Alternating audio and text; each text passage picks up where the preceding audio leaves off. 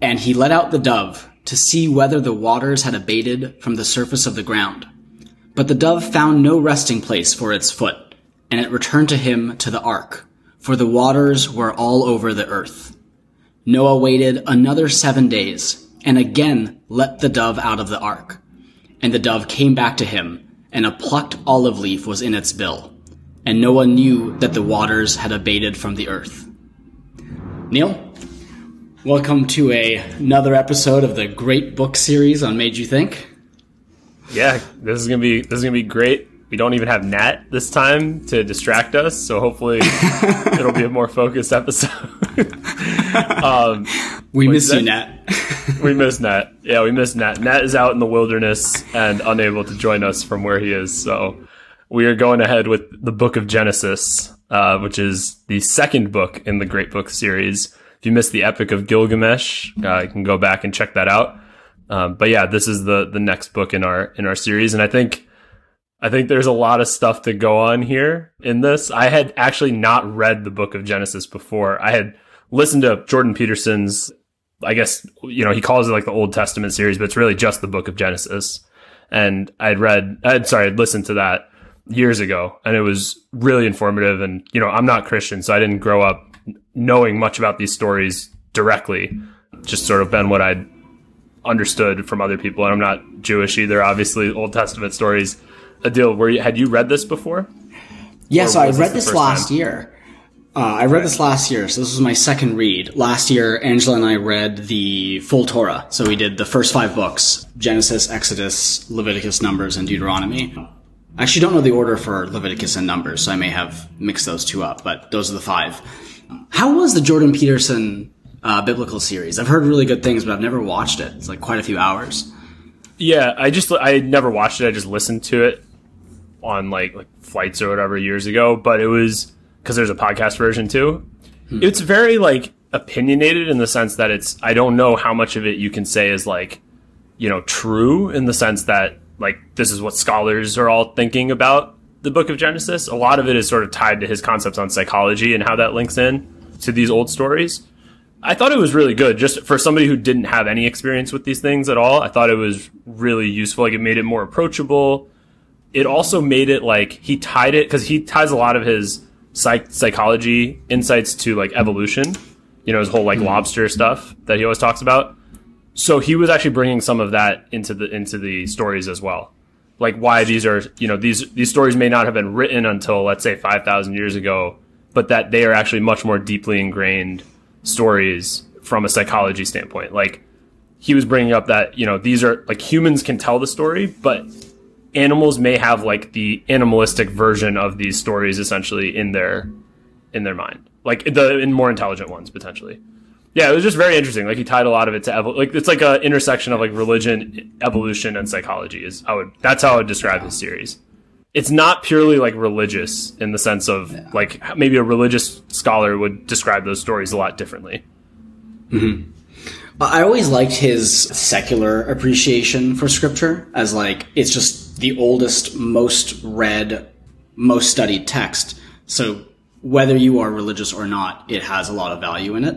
And even reading the Book of Genesis now for the second time as a secular person, I got something out of it every time I've read it. It's just a very, very beautiful book. I thoroughly enjoyed it. Even with there are a few sections there, it's a little boring where they kind of describe everyone's child and child and child and child, and it's a little hard to follow.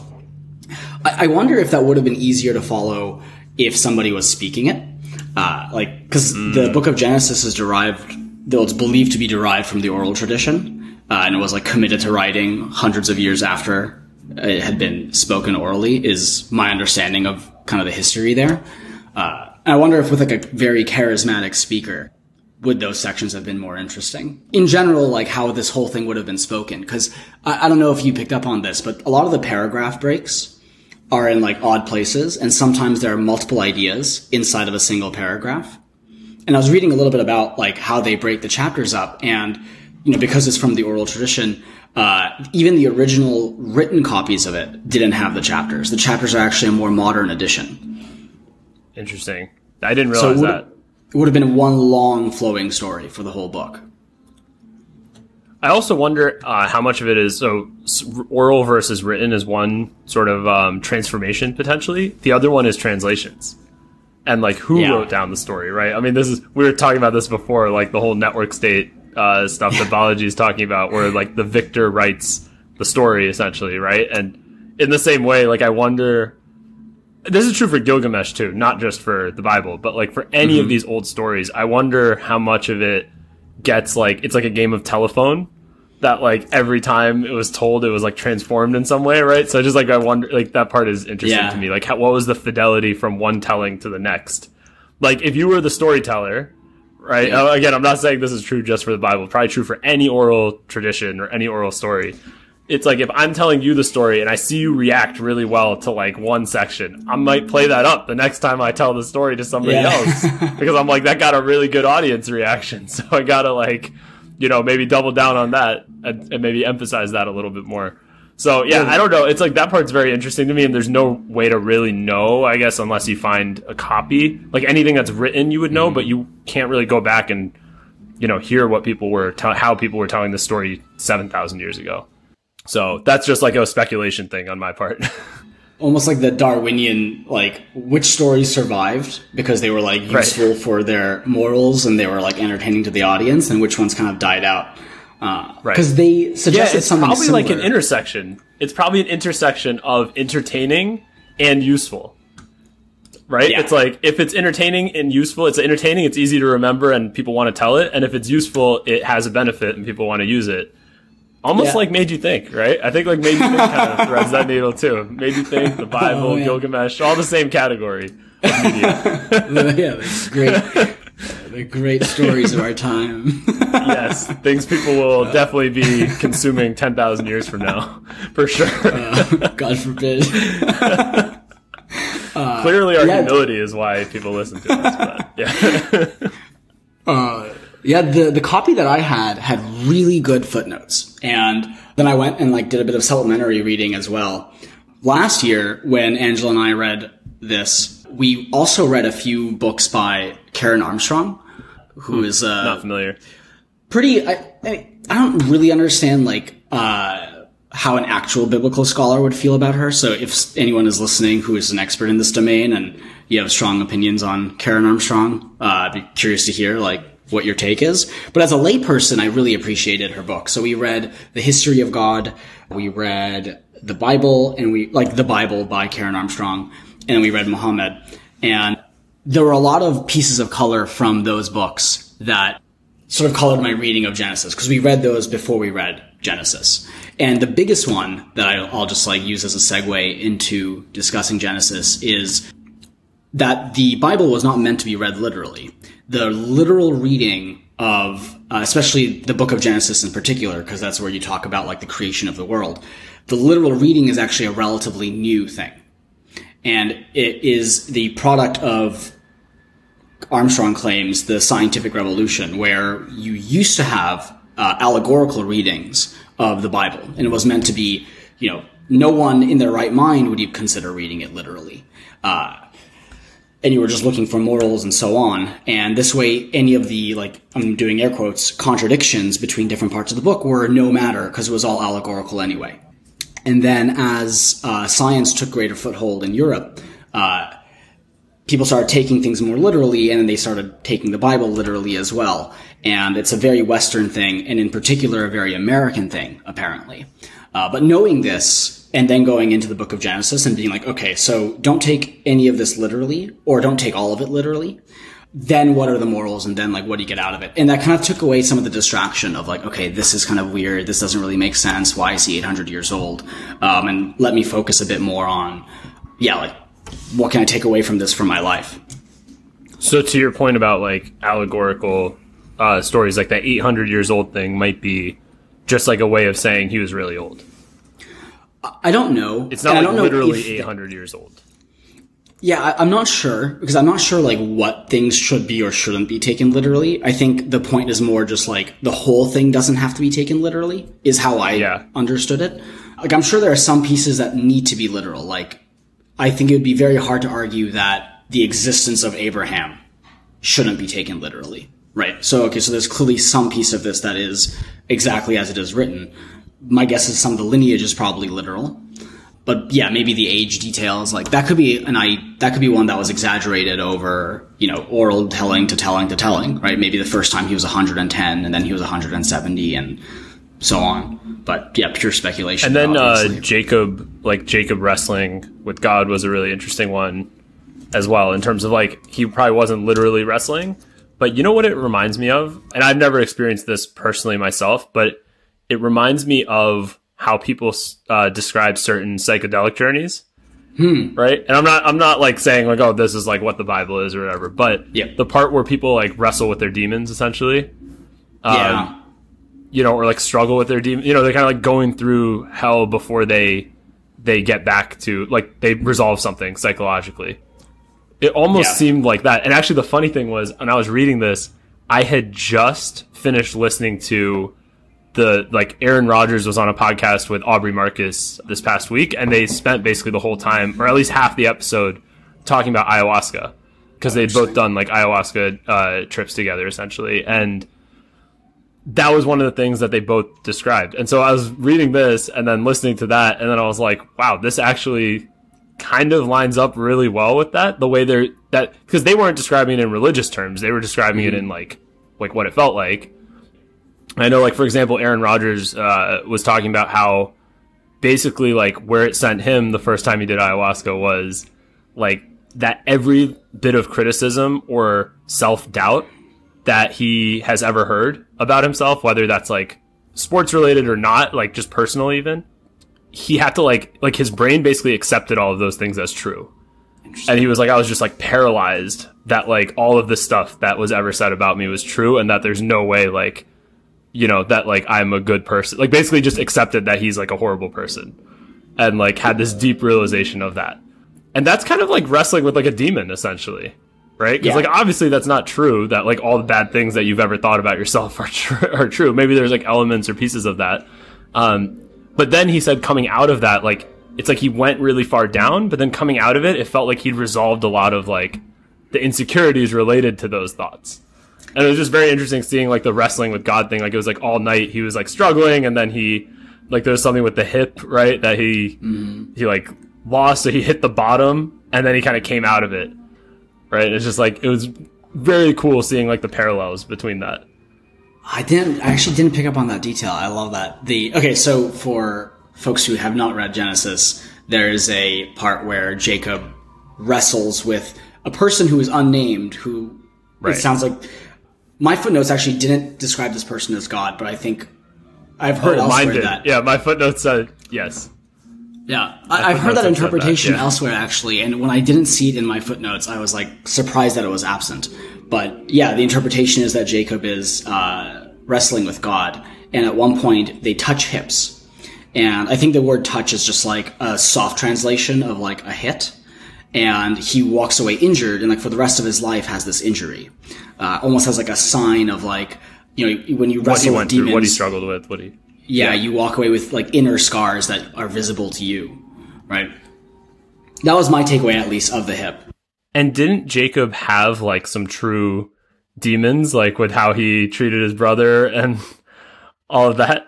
Yeah, so it's like he basically had demons in terms of self-doubts, and like, I'm sure he, like, didn't he trick his father to get the blessing? Right? I mean, there was a lot of, he's like a dick in the early days of his life, for sure. Why don't we give a little bit of structure for folks? So basically, the book of Genesis follows first the story of creation, God in the 7 days, then Adam and Eve, and then they have a word for this, and I was just looking at it. I think the word is Toledot. Toledot, meaning these are the generations. So the generations of heaven and earth. So then the main generations are Toledot of Adam, the Toledot of Noah, of Shem, Ishmael, Isaac, and Jacob. And the bulk of the time is spent on Adam, Noah, Isaac, and Jacob. And it kind of wraps up with Jacob. Jacob's son is Joseph, who goes to Egypt and kind of rules Egypt with the Pharaoh and sets the scene for Exodus. So that's the whole story covered in Genesis. So when we're talking about Jacob, we're actually, of the 50 chapters in Genesis, I think the last like 10 or so are dedicated to Jacob, right? Yeah, it's a long section of it for him because he also had a very eventful life. Yeah, as well. Like the whole thing with Rachel, right? Was his wife? Yep. Yeah, where he became a apprentice for 7 years. Yeah. Let me read a footnote here. So there's a scene where Joseph brings Jacob to the Pharaoh. And I'll read, this is not the footnote. This is actually the excerpt from Genesis. And Joseph brought Jacob his father and stood him before Pharaoh. And Jacob blessed Pharaoh. And Pharaoh said to Jacob, "How many are the days of the years of your life?" And Jacob said to Pharaoh, "The days of the years of my sojournings are 130 years. Few and evil have been the years of my life, and they have not attained the days of the years of my father in their days of sojourning." And the footnote, this was like one of the things I found to be very emotionally resonant. Few and evil have been the days of the years of my life. Jacob's somber summary of his own life echoes with a kind of complex solemnity against all that we have seen him undergo. He has, after all, achieved everything he aspired to achieve: the birthright, the blessing, the marriage with his beloved, progeny, and wealth. But one measure of the profound moral realism of the story is that although he gets everything he wanted, it is not in the way he would have wanted it. So for the birthright, He steals the birthright. For the blessing, he steals the blessing. He marries Rachel, but only after he's forced to marry Rachel's sister. And then once he marries Rachel, she passes away in childbirth. His children, he seems to almost hate half of them. The one he loves is taken from him for like 20 years. Yeah, so he gets everything he wanted, but not the way he wanted it. Almost like a be careful what you wish for. Oh, yeah. And it's also like this story resonates with, I think, in terms of like a moral lesson so well, because it's one of those things where it rings so true. You can like feel that for when you read it. But the second thing is like, it kind of goes back to feel like teaching you that the journey is as important, if not more important than actually the end goal. It's like you can get the end goal, but if the journey is not the way that you wanted, or that you do things that you would regret along that journey, you didn't actually achieve what you set out to achieve, and you're going to regret it later. Like, sure, maybe you got the end goal, but because he did get his end goal, I guess, all the things that he had wanted, but he had the regrets that you would, regrets despite that. Like, that didn't override it's not like the ends justified the means, let's say. The other thing I found interesting is, and again, because I've never studied scripture in an organized setting, this might be very obvious to those who have, but a lot of the interpretation is just left completely out of the book. Yeah. So throughout it is like every chapter is only like 5 or 6 paragraphs. They're pretty quick. Yeah, they're pretty 2 short. or 3 pages. Yeah. And then you can like kind of sit down and like, if I had someone co-reading with me, I could have probably discussed each chapter for, an hour or more. Because a lot was actually probably happening what Bible study is. Yeah, it just made me really wish I could do something like that, actually. Yeah. Yeah, because there's a lot that happens, and it's stated so matter-of-factly. It'll just be like, this, it's like, then this person did this. And it's like, wait, like, that's actually a really big event. Like, Jacob's feelings towards his own life would be, speculating on that. By itself. Yeah. Yeah, actually, the other cool parallel is, so there's like, you've definitely heard of like the Bhagavad Gita before, but that is part of another book called the Mahabharata, which is like a very long epic. I think it might be longer than the Bible even. It's incredibly long. I read it in 2014, and the crazy thing is like the moral of that one of the morals, I guess it's also complex like the Bible, but that is like one story, right? And the generally accepted moral at the end of that story is exactly the same. Like, the good guys got what they wanted. They won the war that they were having against their cousins, and they won, but they basically lost everything in the process. And so it's like, it was like the same moral, which is like, sure, you got your goal, you won, but there's like the cost of winning. Like, was that worth it? Yeah. Yeah, and it's just like the same moral that I think it was trying to give to people, is just like the ends many times don't justify the means. And like you have to think about that too. What do you think, now we're getting into very stuff we don't know, but what do you think that's the point of this show. What's the redeeming arc for Jacob? I actually saw a redeeming arc for his brother, and through his brother there was a redemption for Jacob. So his brother forgave him when they met. Esau, right? Yep. The one he stole Esau's birthright and the blessing. Right. And then when they met, it looked like Esau was coming to like kill him because he brought all these people with him. And Jacob had kind of at that point surrendered himself. Like he was kind of prepared to meet his fate at that point. And it was very touching, like, you know, even in a book like this, it was so touching to see, like, his brother forgave him, and through that forgiveness, like, I think that was Jacob's redemption, was that his brother forgave him. I don't know if there's other, like, I don't know if I can see some other redeeming arc. I think that was the main redeeming arc, was, like, his brother forgave him. And, yeah. And also his brother, the other thing is that his brother also ended up doing quite well. And it wasn't like he destroyed his brother by stealing his birthright. His brother actually seemingly had the same amount of, you know, wealth as he did. Yeah, actually, that's one of the recurring themes, is people who, characters in Genesis who get cheated of a thing or robbed of a thing or mistreated end up doing quite well. The one that's very explicit is Joseph, who his brothers sell him into slavery, and then he goes to Egypt, ends up in prison, and eventually ends up being Pharaoh's, like, right-hand man, effectively running all of Egypt. And Pharaoh at one point says, the only difference between you and me is I have the throne. So he's made it all the way to the top of Egypt. And when his brothers come back and realize he's actually alive and in this great position, they also submit themselves the way Jacob did. The way Jacob does to Esau, Yep. And he says, like, you guys meant this as an evil, but God meant it as a good. So you don't need to apologize. So it's basically like your biggest struggles and your biggest sort of like getting cheated, right? Or getting hurt, or, you know, life being like some big struggle that life gave turned out to be like a blessing in disguise for them. I mean, I could see this being like stories like this giving people a lot of patience when they're going through hardship, because you can just reread the story and be like, okay, like, you know, when Joseph was in prison, the first person who he helped, who promised to help him, forgot him. So he ended up staying in prison even longer because he was forgotten. And like, that's like, you kind of get this hope, you're almost out, and then you're not. And then like multiple more years of your life go by. Yeah, I think if I was in like a very tough position and I was like reading this, like, this is, especially the way it's written, allows you to fill all the gaps and project so much of yourself into it. Yeah, I definitely agree with that. And then the other thing is that this was the one story that people knew for so long. Right? Like the one book that people knew for so long. So it was like universally useful for people. Yeah. That was why I picked it up last year. Yeah, I was going to ask, what motivated you to go down that religious rabbit hole?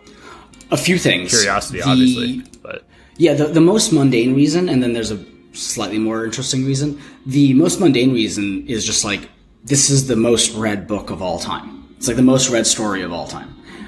So I think it's important as like a citizen of the earth to be like, okay, billions of people have read this. Over 1 billion people like believe it to be the truth of the universe. So it's important to be acquainted with what's in it and what it means.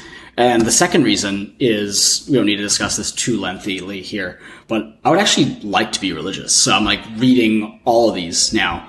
And I just love reading them. I would love to also believe them. And I don't know. What's very interesting to me is I now know a handful of people who are like about my age, give or take 2 or 3 years, who were either raised religious or like agnostic, and then had a very long atheist phase, who are now sort of in the same, like, they're going to church, they're doing Bible study, they're like really studying scripture and trying to become believers as adults. And it's interesting because it's sort of it's the counter trend to our atheism. It's just 10 years later. Yeah, I think it's also like the god of atheism also isn't a solid god.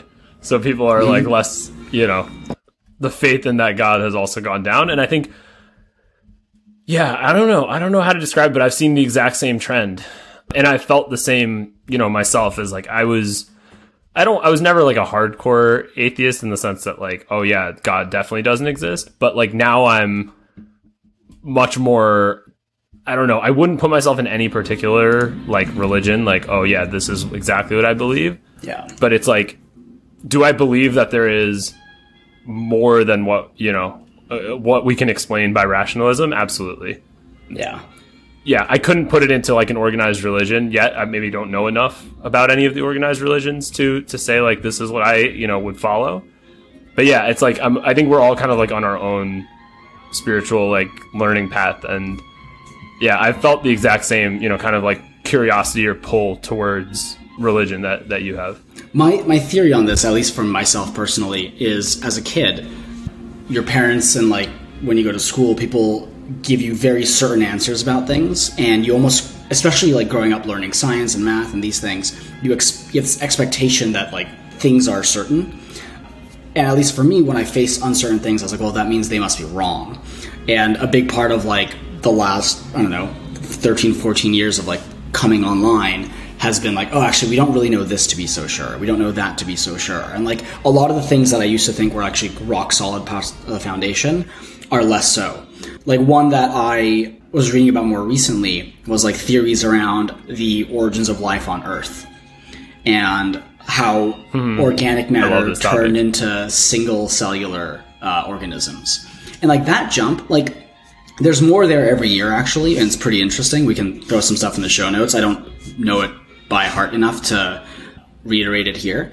But when I first read it, it was much weaker than I expected it. And my initial reaction was, okay, so this is actually an equally large act of faith to believe this as it is to believe like an alternative. It's like Nat's theory about dark matter, right? It's like Nat's theory that this is just as made up as any other thing. Like that there's not really evidence of what this is, that this is used to make the equations work, essentially. Oh, it's just like a free right? And it's variable. like, I think and I think like with evolution, like, where I'm going with that is if you take evolution to be true, which I generally do, you go far enough back and you're just like, how did this whole thing start?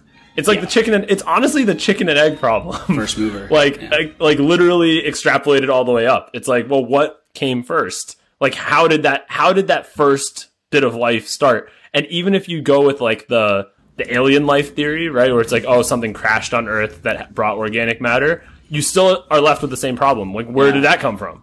Then it's like the whole like turtles all the way down thing.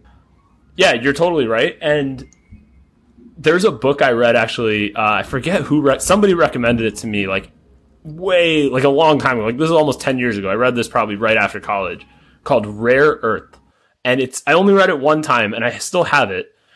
And it sticks with me because it changed my mind so much on extraterrestrial life. Not that it doesn't exist. I still think it, I would bet on that being true over not being true, but it made me way less certain in my belief. So basically this entire book, the whole like premise of the book is they go through each and every sort of statistical anomaly that led to Earth. So it's like it led to Earth as it currently is. So they go from like the formation of the Milky Way to the formation of the solar system to the position of where Earth is from the sun, but also not too far from the sun. They go into the early collision that may have led to the moon, and that kind of took a chunk out of where the Pacific Ocean is. That is another thing that like was a super rare event that, is not necessarily happening the way that it did. Then the fact that the moon is the exact size that it is, where it exerts tidal forces, but not so big that it has like a massive gravitational pull on Earth, and not so small that it doesn't really affect Earth. Just like so many random things that each chapter is like one additional thing down the chain. And then you're like, oh, and then all the extinction events and how that like didn't actually completely destroy all life so early on, right, in the process of when life started. So it just like goes down the chain, and you like start doing the math of like, okay, this is like a 1 in a billion. This is a 1 in a billion. This is 1 in 10 million, 1 in 7 million. And then you're like, holy shit, this is such a small number. Now that you actually think of, I mean, of course the universe is like infinite. So you do the math, it's still like, oh, there should be life on other places. Like there probably are other situations where this actually worked out the way that it worked out here. And if it is infinite, then there's infinite situations where it worked out the way that it did. But it does make you question like the Fermi paradox, or like think about the Fermi paradox and be like, maybe those other successful attempts are just so far away that they're effectively not in the same universe as us. So it just like makes that number get a lot smaller of like the odds that life exists. It's like, yeah, it does probably exist, but does it exist in a close enough physical realm that it's ever possible to even come in contact with them? I don't know. It just like makes you think a little differently. Yeah. I don't know what's sadder, to be like totally alone or to be so isolated from the others that you think you're alone, but you're not. To like mistakenly think you're alone. Yeah. I mean, I would still operate from the assumption that you're not alone. It's just that like, does it affect us in the same way? Like, will we ever have like interspecies contact in that same way? I mean, then the other question could be too is like what is life is also very interesting. That like we operate from the assumption of carbon-based life forms, but is that true? Like, does that have to be what life is, or can life be like, I don't know, can a star be alive? Like, I don't know. Like, I personally would not know. Yeah, I don't think any of us know really like what the actual like space of life possibilities are. Like, we just know what worked on Earth. Yep. A really good book we have to do at some point is called Vehicles. I think it's Valentino Bradenberg, I think. But the book is... this looks good. Yeah, it's awesome. You got the purple one, right? Valentino, yeah. So what the book is about is you design these vehicles that are very elementary, and they get increasingly complex, and then you make observations about the vehicles as though you didn't know that you had designed them. So for example, you have a vehicle that has 2 motors that each power these wheels, and the motors are tied to a sensor, and the sensor is like a light sensor. And the brighter the light that hits a sensor, the faster the motor that it's tied to will move. So imagine you have 2 motors in the back, one on the left, one on the right, and you have sensors in the front on the left and the right. And you have a light source that is askew. And the right sensor, which is closer to the light, gets a brighter light. So it's the motor that it's tied to, which is on the back left, speeds up. And it actually turns the vehicle towards the light source. And then both of the sensors at the front are now getting equal amounts of light, so both of the motors get equal amounts of power, and the vehicle charges the source of light. And if the vehicle is big enough, presumably breaks it. And the author says, one could observe that this vehicle hates light. And when it sees it, it aggressively charges it and destroys it, and then it's in the dark. And then it just moves around aimlessly until it finds the next source of light, turns towards it, charges it and destroys it, and repeats it. And you're now making human inferences about a machine as though it has like a set of morals and preferences and needs and wants. And the machines get increasingly complex and their behaviors get increasingly complex throughout the book. And it's just a really fun read. I just bought it. We should do it. As you were talking. We should do it. It's so cool. Yeah, that's super interesting. And we're so far off Genesis now, but it's like a very... I mean, it is... Actually, no. We're not actually that far off Genesis, now that I think about it, because it ties back to creation, right? And, like... Yeah. It's like, this is an explanation... Like, to what you were saying is, like, the knowledge is a lot less solid than I think I thought, or you thought when we were, like, in high school or something. That this is just, like... That also requires faith, and this requires faith. Yeah.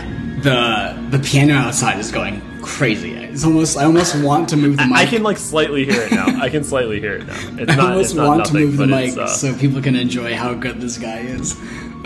He's like seriously talented. There's a street festival happening right now. So. Oh man. But yeah, I think like to your point about like, when I was asking you where the curiosity came from, I think there are a lot of people that feel that way right now. It's just and it's interesting too because I think the other thing that unfortunately religion has, and I haven't experienced this directly, but it's just like observing other religions. Cause my family, I grew up like in a Hindu house, right? So it's we are kind of the one large religion that already operates this way. But most of sort of like organized religion kind of has gone with a literal meaning, especially with modern Christianity in America. And, basically they make it so that if you are scientific, you are basically not religious, and if you're religious, you're not scientific. Like they've made it like this dichotomy that those things are in opposition to each other. When I actually don't personally think that that's the case at all. I actually think that they can be completely aligned with each other, and they don't have to be, this sort of dichotomy. I think it's only a dichotomy when you think about it from a power standpoint. Like, which organized group has control, right? I think is like where they become opposed to each other. But in terms of the tools, like religion as a tool, science as a tool, they are like as a tool for understanding the world, both of them. And they're not opposed to each other at all. They actually can flow really well together. The framing for this that I've liked is science is the how and religion is the why. And like, no matter how advanced science gets, it can never answer the why. At least beyond the very basic, like, well, you want to have offspring, so they can have offspring, so they can have offspring, so they can have offspring, so they can have offspring. Yeah, it's also, I think Peterson has talked about this, or if I'm taking somebody else's idea, I could be wrong, but I think this came up in one of his early talks. Maybe it was in the Bible talk around like why subjective experience even exists. If the goal is just to like, have offspring and like whatever, like you don't need the consciousness. Like why do you have this personal subjective experience of life? And it's just like evolution doesn't really explain how that's actually beneficial. Because arguably it's not beneficial, right? Because you make like worse decisions sometimes, many times. I don't want to say sometimes. Many times we make worse decisions because it's like, oh, I felt like doing this. Or like I felt like eating that cookie versus like doing that. Or I didn't feel like going out that night. It's like if the goal is literally just like reproduce and extend out, like we would be operating a little bit differently, I feel like. So yeah, I don't know. That's always an interesting question too, in terms of the why, and that's what religion talks about. But that's something you don't really get from science. I don't know if you could get, like, there isn't really a scientific explanation for that. Because it's subjective too. Yeah. Like the why is subjective. I think we have the scientific why, which is just to reproduce, and that's like the extent of it. And then everything beyond that. Because you don't die after you have your last child, and you don't die after you can no longer have children. So there has to be some continued why. At least maybe you did die in a state of nature because you get left behind or something. But nowadays, that's no longer the case. Something that popped in my head. I actually haven't seen this movie, but have you seen the opening scene for, I think it's Idiocracy? Yeah, I've seen the movie. It's a great movie. That's the one, if I'm thinking correctly, that's the one where... the one where they're talking about where it's like the couple that's like being smart about their reproductive decisions versus like the guy who's just fathering like tons of children. Yeah. We should throw that in the show notes. It's a great scene and great movie. That was very relevant to the... Yeah, I guess the Steelman thing, or like what somebody would say in response would be that the success of those offspring would be determined by potentially, like, you're saying like you don't die after you have your last child. You could say like those children would be more successful if you don't die after having your last child. Right. So it's like so you could still kind of lump that into the same evolutionary argument. It's like, well, because of that, we don't die after our first child or our last child, because we are helping make those offspring more likely to reproduce as well by us sticking around. But it's like, but then you're back to like the turtles all the way down kind of problem, which I think that's where like religion attempts to create an answer. It is also, I didn't know about the not interpreted literally thing. That was new to me. That's a modern thing. There were two things I think we talked about it on the last episode a little bit. Yeah. But I did not realize that. Yep. And for anyone who didn't listen to the last episode, the way this came to pass was a lot of the early scientific research in Europe was done by religious people to prove God, to prove aspects of religion that they felt could be backed by science. So they were starting to create more literal backing. And eventually the two stories diverged, and it sort of came to pass for some time that science and religion were at odds, and the habit that we sort of took away from this period of using science to prove religion was to take religious texts literally. Armstrong basically says like that didn't happen before the year like 16 something, and if you went back to like the year 600 and talked to somebody, they would be like, yeah, why would you ever do that? That makes no sense. I do wonder though why that, like, I haven't, at least I was raised Muslim, I haven't seen as much of that in the Islamic community, and like, the Middle East was like the center of science for a couple hundred years. I'd be curious if there's any vestige of that. That's a good point. You know? That's a good point. I wonder if... Yeah, that's actually a great point. I have no idea. Maybe we should find something and put it in the show notes, too. Because that's a great question. Because you're totally right. Like, I wonder if somehow in that culture, like, science and religion were part of the same team somehow, right? Like, science was, like, doing glory to God as well, not, like, in opposition. I actually don't know. Because you don't have the same... Or maybe the stories aren't as prominent. Like, you don't have the same, like... Galileo going to, and being imprisoned for, or was it Copernicus or one of them? I forget who was imprisoned for for disputing the, what is it? Not the the heliocentric universe. Let me pull up I remember reading something that argued that story was kind of bullshit, and I don't remember the details of it, but I'm going to take 10 seconds. I love it. Those are my favorite, where history is bullshit. Nat told me that one time in, like, 2014, and I was like, wow, that is really dumb. And then now I'm, like, completely on team history is bullshit. Well, Balaji had that chapter, the title, I loved it. He was like, if the news is fake, what do you think of history?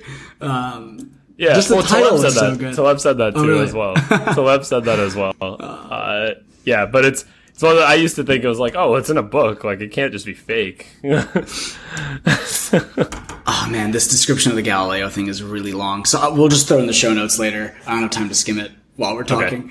Okay. I guess another thing I definitely wanted to talk about was the Adam and Eve story is so interesting. Yes. What about it?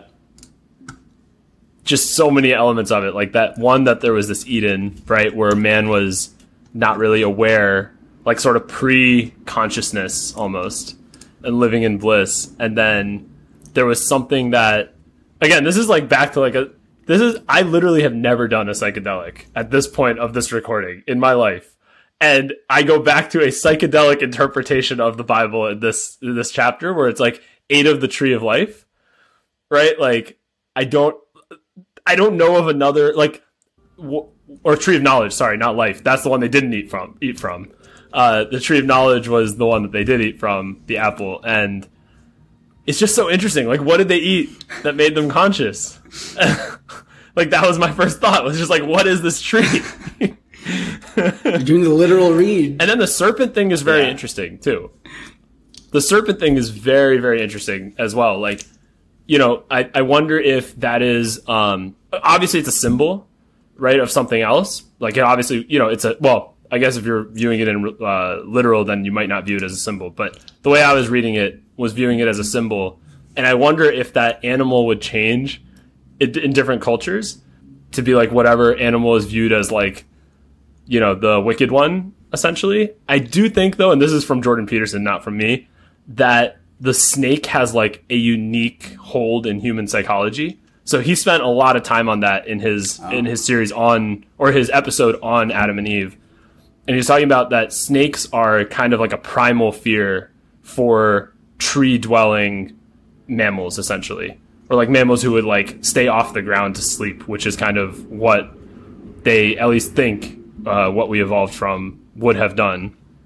And it's like, why did we go into trees to sleep at night? And it's because there's scary things on the ground that can kill you that don't come up into the tree as often. And it's like, it's just like the snake is almost like a representation of like the worst fear of something that could come in and surprise you. Do you know of other cultures that have different, like, worst animals? No, I don't think so, actually. I know, like, I'd read a lot about, like, Native American cultures, and I don't know what they view as the worst animal, but I know, like, they have special respect for, like, coyotes as being, like, almost like the trickster type animal. Like, it's good and bad. Like, the coyote is often the butt of the joke in these old stories, but it's also, like, the coyote is, like, a semi-god in these stories as well. And then the bear, they had a lot of respect for bears. That was not the worst animal at all. My theory on bears is kind of interesting. Like, I actually think the reason why they were so respected is because a lot of what they do, actually humans can learn from. Like, oh, they're finding berries or honey and like whatever. And we can eat that too. So you could follow a bear and figure out like where sources of food might be. basically everything they eat, like humans could eat too, for the most part. Like fish, we would eat fish. I think they eat more bugs than probably we would eat, but like they are, if you follow them, they're probably a really good way to like find human food that is very nourishing, because bears have very high caloric requirements as well. I wonder also, like, a snake, as far as like animals on the land go, a snake is one we have virtually no physical attributes in common with, whereas a bear is almost like really big, hairy person walking around. Like, yeah. So there's almost like that's actually a great point. Visual affinity where you're like, oh, like that was once a person. You can almost construct a story of a big hero who was larger than life, who then became the bear, and right. Whereas the snake is like, that's a great point, and also the way that they move. Mm-hmm. Also, the way that they move, or any mammal moves, is a lot easier for your brain to interpret, I feel like, than like, I don't know if you've ever seen like a snake, like kind of move and stuff. It just like doesn't make sense in the same way, because they don't have like legs that they're running on that you can kind of see. You're just like, this is weird. Yeah. Like, how is this working right now? So it's also probably like fear of the unknown. Combined with the actual danger, right? Of like, if you get bit by a poisonous snake, especially at that time, it's like, what do you're kind of fucked. Yeah. Actually, and if you were around black bears, then they wouldn't even be that dangerous to you unless you were being aggressive towards them. Yeah. I also had a highlight in this section that I thought was interesting, but it was in my footnotes, which is in the Hebrew, so it's discussing Eve's name, and it basically is saying, in the Hebrew here, the phonetic similarity is between Hawa, Eve, and the verbal root haya, to live. It has been proposed that Eve's name conceals very different origins, for it sounds suspiciously like the Aramaic word for serpent. Which I thought was very interesting. So it's both similar to the Hebrew word to live, and you're taking it from the tree of life, tree of knowledge, and also the serpent. So translation is very lossy there, because like from the word Eve, you just would never gather any of these things. You need knowledge of Aramaic and Hebrew to get that like double, triple meaning. Actually, one other thing from that same section that was, I made a note of this, and it's like an interesting question. It goes, so this is from the same section. Then the Lord God said, behold, the man has become like one of us in knowing good and evil. And my highlight there, I made a comment, which is, who is us? Like, one of us, right? Like, has become like one of us. One of us would imply multiple. Yeah. But, like, monotheistic religion is so explicitly monotheistic. It's like, who is the us? Well, right? It's just like a very interesting... Yeah. It's just like a highlight where I was just like, I wonder if this is either like a translation issue, or if this is like, I don't know, like this is like an older book in the sense of like this comes from a polytheistic sort of pagan tradition that then, the story got moved into the Old Testament. Well, the next chapter, or one of the next chapters, the first thing that happens is there are like these divine men who come to Earth, and then like they know, so they sleep with the human women. Let me find the... I remember that. Yeah, so here it is. Ancient aliens, man. Yep, Ancient aliens. This whole passage, this is the footnote, obviously. This whole passage is obviously archaic and mythological. The idea of male gods coupling with mortal women, whose beauty ignites their desire, is a commonplace of Greek myth. The stories may have a common source in the Hittite traditions of Asia Minor. Yeah, gods... So you don't think it's aliens? But I do think it's interesting because it sort of suggests, because then they're the messengers throughout Genesis as well, right? The angels who come and they like guide you along your way and they protect you along the way. So there is this like, I don't know what the right word for it is, but like an echelon of like godly or god adjacent, or maybe not adjacent. There's like God, and then there's like the like next level below that. One of the things that there was actually, now that I'm thinking about it, there was quite a bit that I got from the Karen Armstrong books. So I'm really curious if there are people here who know more about this, what they think of her.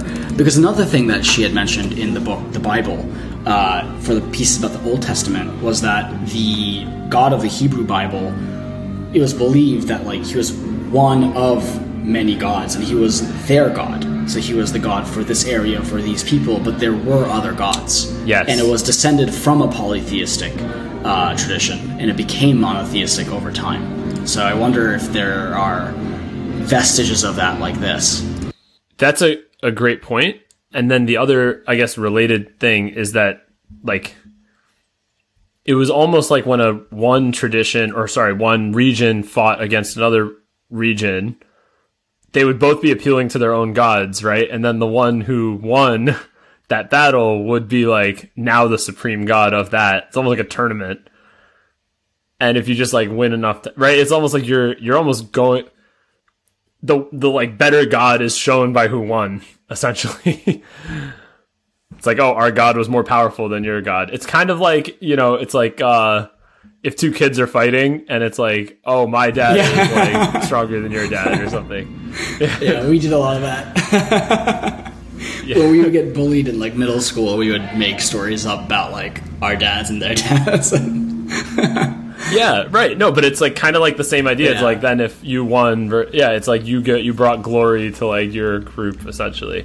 But I wonder if, to your point, like that part is just like a vestige of an earlier thing that was there. I'd be curious. We should do a bit more of reading on this because we're doing Exodus next. So actually, these open questions we can come back to. Yeah. So open questions. I already wrote down Galileo bullshit ? Second one is one of many gods. Oh, it's kind of nice to have like a series because then we can just like leave these open questions and come back to them. Yeah, the other thing in the Adam and Eve story that I just thought was interesting and funny was the dude just like Adam throws Eve just under the bus right away. Oh yeah, very nice. God just comes in and questions, and Adam's just like, nope, I only did it because she made me. She made it. No personal responsibility whatsoever. Just. And then the curses were very interesting too, right? Like the curses were interesting because the curses are all tied to the knowledge of like one, self-awareness, and then also the knowledge of the future. So like women know that childbirth is painful. I mean, that's kind of like the curse that was given to them was childbirth. And they have a knowledge of that from an early age onwards. Men are kind of cursed to work this, earth that isn't as fruitful as, it's not this land of abundance like Eden is, where there's no need to work. Everything's just kind of there. And it's like, that is also tied to like self-awareness and knowledge of like, okay, I need to plan ahead that I'm going to have food for the winter and like have food. Like you didn't have that problem in Eden, right? Eden was just abundant, pure abundance, pure utopia. So it's interesting that's like tied to the tree of knowledge. It's like not just, you don't get just the benefits of knowledge and self-awareness. It comes with these curses that you didn't have to deal with before. You're no longer in this blissful state of not knowing. It's also kind of like going from a child to an adult in some ways too. Yeah. You're provided for, and then you have to provide.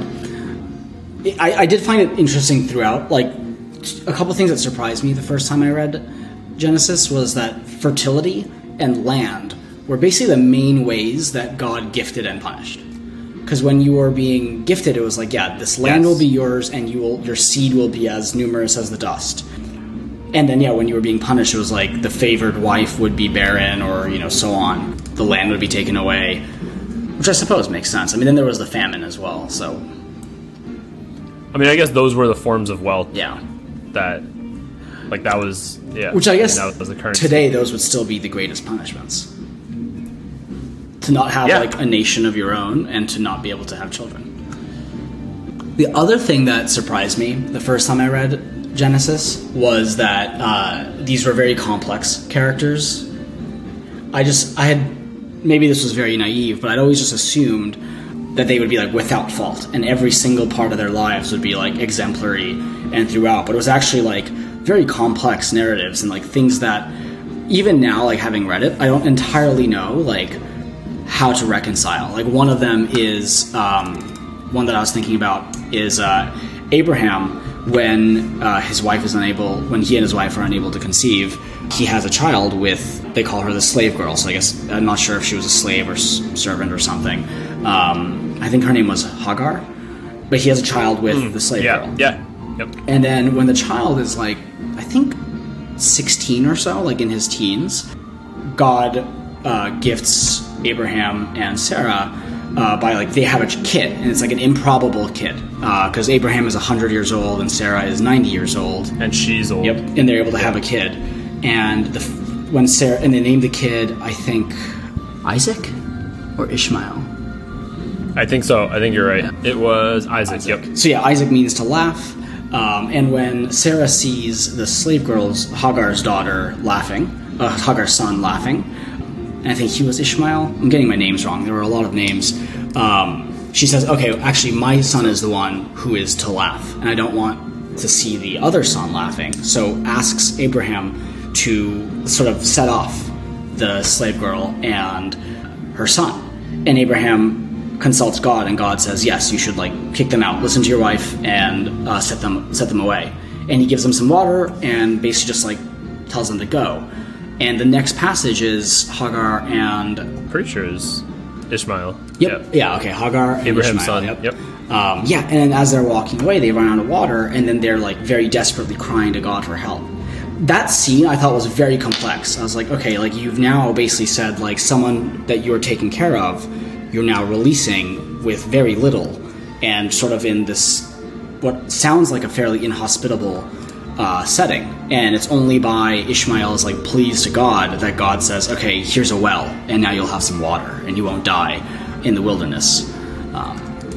Yeah, that was very complex to me. Like, I still don't exactly know what to make of that. Like, was that a good thing by listening to Sarah? Was that this like wrong that he should have never had a kid with Hagar? Like, it felt very tangled. I don't know if you had any thoughts on that. No, same. I mean, same thing. It was super tangled up, and I guess kind of keeps emphasizing the point that like life is not black and white either. Like that was something that this book was not. Like it was not, or yeah, at least Genesis was not. It was not preachy in any way, shape, or form because it just presented events and left you to kind of make your interpretation, and then you could also see how God judged those events. But also the thing with God that's interesting in, at least in Genesis, that I mean, I haven't read beyond that, so I don't know. But at least in Genesis, that was very interesting, is you can actually look at God's actions and be like, yeah, that was actually a just, thing that God did or not. Like, it's not like a perfectly logical, like, it's not a child story in the sense that like, oh, this person did this good thing and that led to this reward, like with 100% certainty. It was like sometimes bad things happen to good people, or something happens that it wasn't their fault in any way, shape, or form, but things just happen. So I just thought it was like almost more realistic.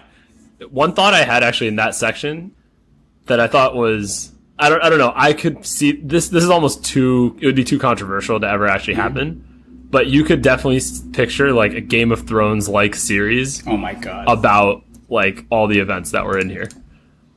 Yeah, I mean, there was a lot of like crazy shit that happened. Like the thing where I forget their names, but like the two daughters like sleeping with their father. Oh, with Lot. Like getting him drunk and sleeping with them.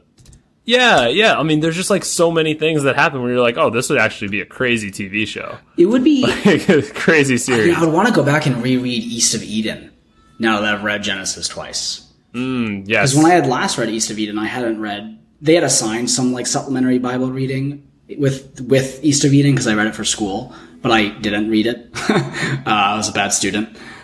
East of Eden is one of my favorite books on your recommendation, by the way. I'd never read it till you told me about it. And then I read it like 2014, 15, something like that. It's so beautiful. It's so good. You know that movie is cursed, right? They've been trying to make a movie for East of Eden for a long time, and every time something happens to like stop production. Really? I did not know that. Like I think there've been 3 separate attempts. What? There's been like 3 separate attempts. Like the most recent one, Jennifer Lawrence was supposed to play what was her name in the book? Kathy. Is Kathy's like the woman who is like Well, yes. Okay. I don't want to give away the story. So, yeah. So it was supposed to be Jennifer Lawrence. Wow. Like, she would have been but I don't so think that good. movie is actually happening. Oh, she would have been great. Good. Hold on, I'm going to see East of Eden, Jennifer Lawrence. So they did make one in the 50s with James Dean. Great. Okay. I've never seen it, though. Yeah, I haven't seen it either. Yeah, it says Steven Spielberg and Jennifer Lawrence were reportedly interested in bringing these Steinbeck movies to the screen, starting with East of Eden, but I think there's like some lawsuit going on about who actually owns the movie rights. Like which one of Steinbeck's like descendants actually owns the rights? It's like the movie isn't. Oh, This is 2017. John Steinbeck's stepdaughter wins $13 million in suit over movie rights.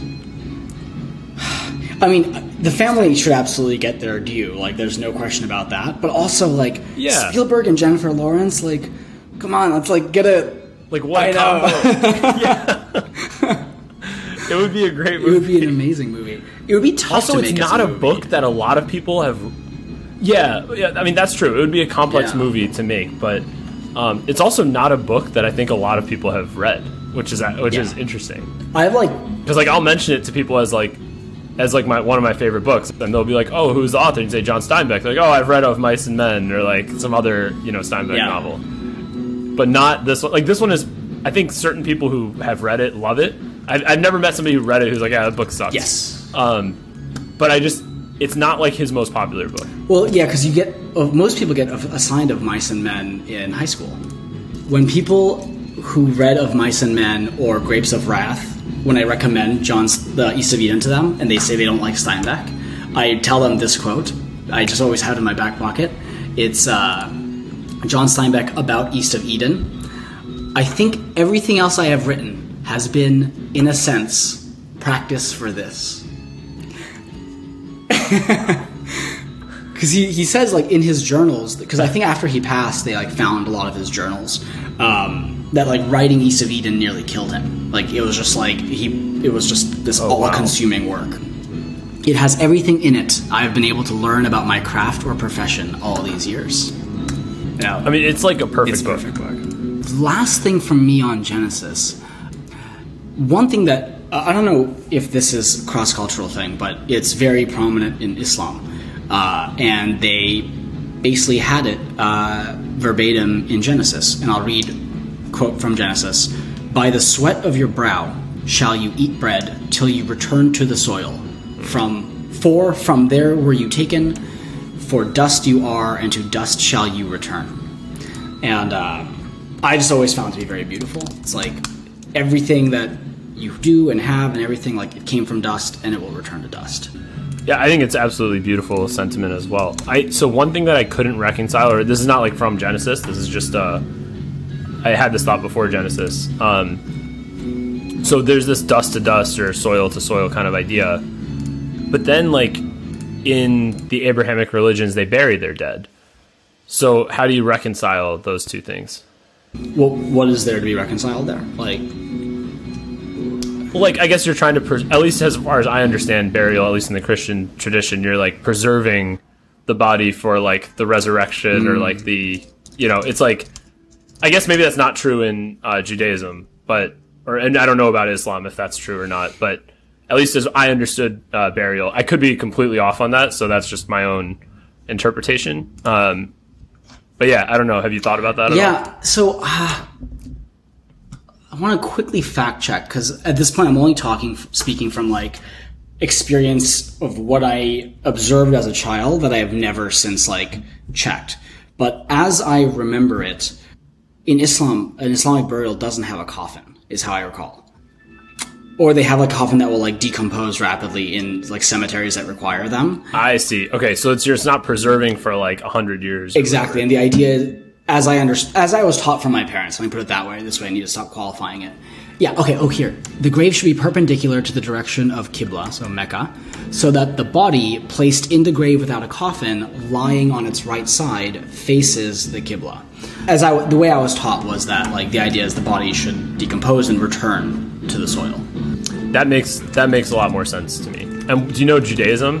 What it would be? I don't. Let's see.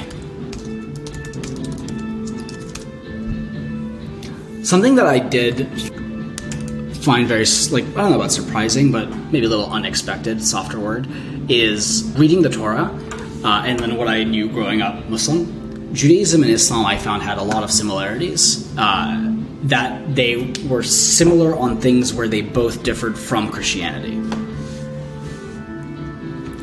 I don't know enough about all three to really say, like, net, they are more similar to each other than they are to Christianity, so I won't make that kind of a statement. But let me pull up my list, because at one point I actually made a list. The biggest one, though, is that in Islam and Judaism, there is more of a, you have to prove yourself to God as being worthy, and less of a, you are, loved unconditionally. And I think that's a very big difference. Another one is depictions of God. They're very, in Islam and Judaism, as I understand it, it's, forbidden. Yeah, okay. Makes sense. Whereas in Christianity, it's as I understand it, yeah.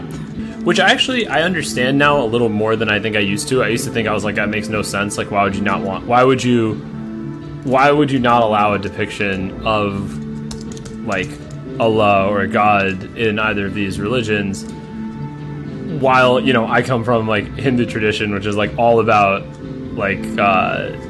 idol worship and stuff, right? And it's it actually makes sense to me now. Well, and both make sense to me. Not allowing it makes sense because then you're putting a form on something that is essentially infinite, and you are not allowing it to be infinite by trying to put a human form to it. And actually, that interpretation of God makes a lot more sense to me than any other interpretation. This idea of this infinite force that can't be sort of interpreted by the human mind in a way that we would understand reality. That makes a lot more sense to me than the idea that there's a guy in the sky, right? That part is seems way too simplistic for me. But I can see also why you would have the images, because it helps people, if your goal is to sort of help people connect to it and grow the religion, it actually makes sense to have the images, because people just connect. I mean, think about when you share a tweet that's just text versus with an image or whatever, it pops. So you want to have images, you want videos and you want images.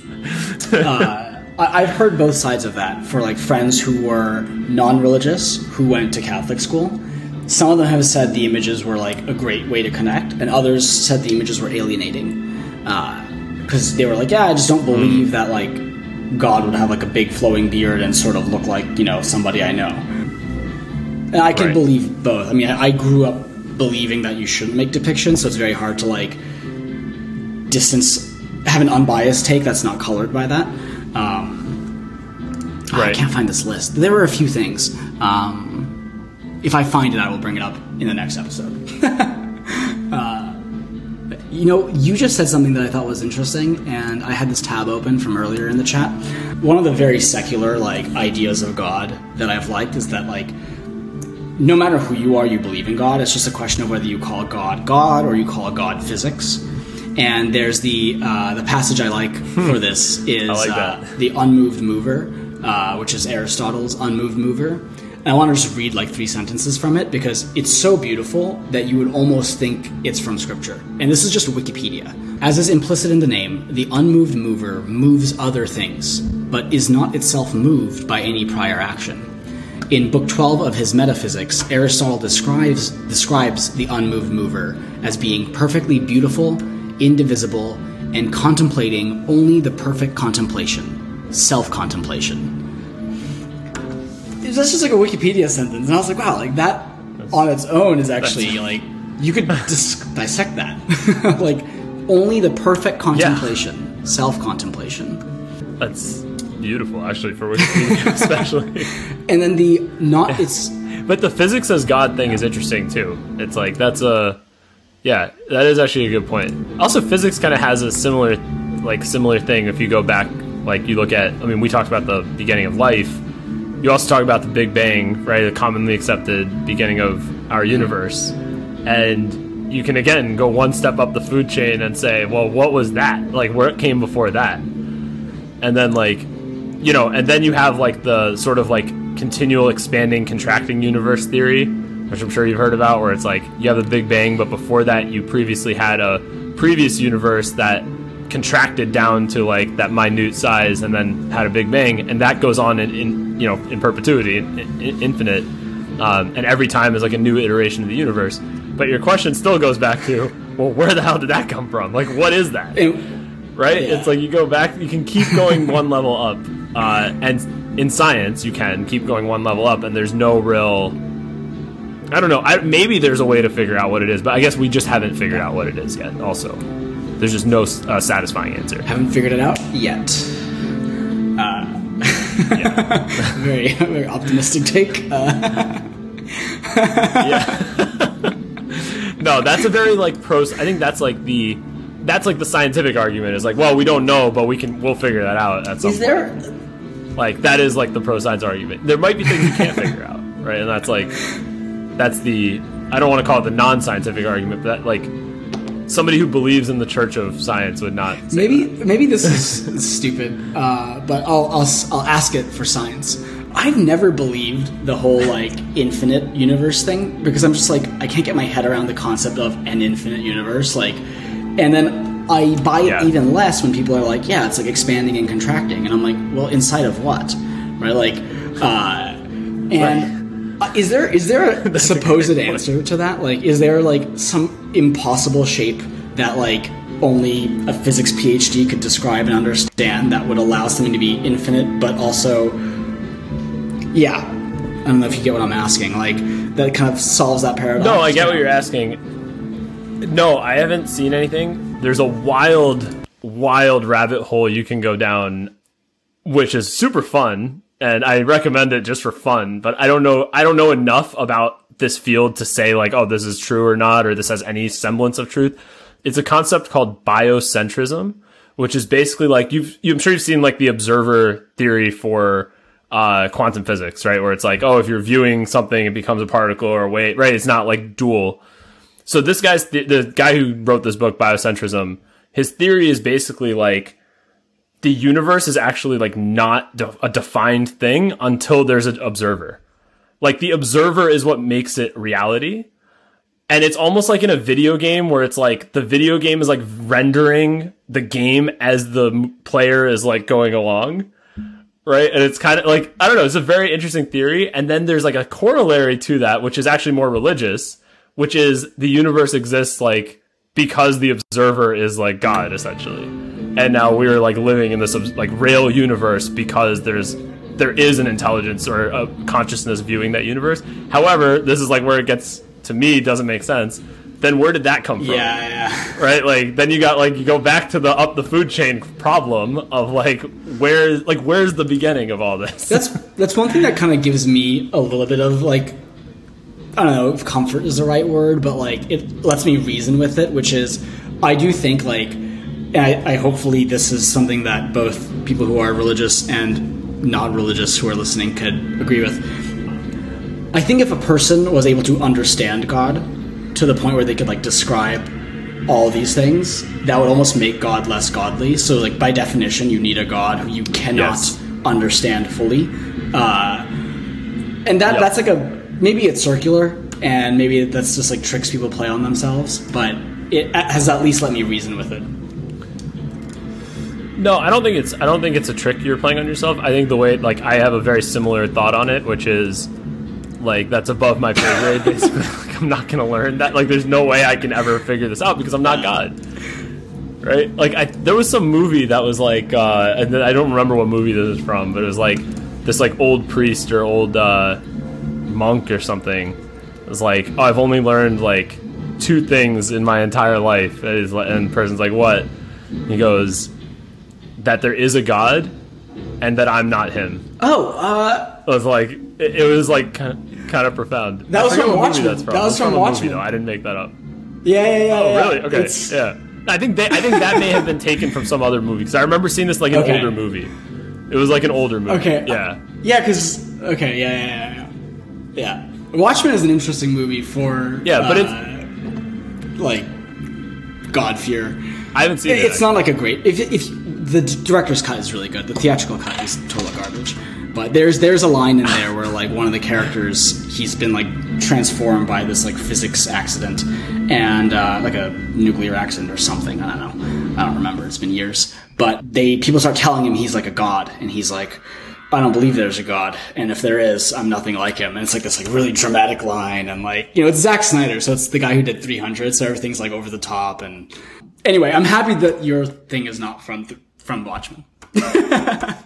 No, it's not. It's from I don't know. I'll have to figure it out, and we'll put it in the show notes. I'll just search for the quote. I hope it's not from Watchmen. I don't think it was, because I haven't seen the movie, so how would I have seen the quote? It can't be.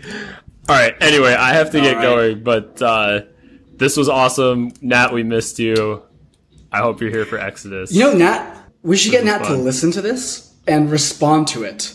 And we'll have like a little like bonus episode of Nat being like, oh my god, these guys have no clue what they're talking about. If I was there, I would have answered this physics question. Yeah, well, he's had a lot of opinions on all these things that we've talked about. Maybe we should do that. Nat, you got your homework before the next episode. All right. If you like the episode, definitely leave us a review. That helps a ton. Sharing it helps a ton. Let us know what you thought on Twitter. We are pretty active there. And also, I'm sure we got a lot of things wrong and stuff. So we're like tell us. It won't hurt our very feelings. out of our depths on this one. So if anyone has expertise, somebody wants to even like hop on a call and talk to us about this, I would be very, very interested. So yeah, that was all. I mean, it's also like that's part of the fun of doing this great book. Yeah. It's almost like our own little book club. Like we're just like trying to figure things out. It's not like we're claiming we're experts in any of this stuff. So, which we definitely are not. I am at least the first a religious expert. But anyway, if you liked it, please leave a review. Tell people about it. If you are using Podcasting 2.0, you can send us some sats on Fountain or Breeze or some other wallet. We always like that. It helps keep us ad-free. Adil, anything else? it's a lot of fun. See you guys at Exodus. See you guys next time.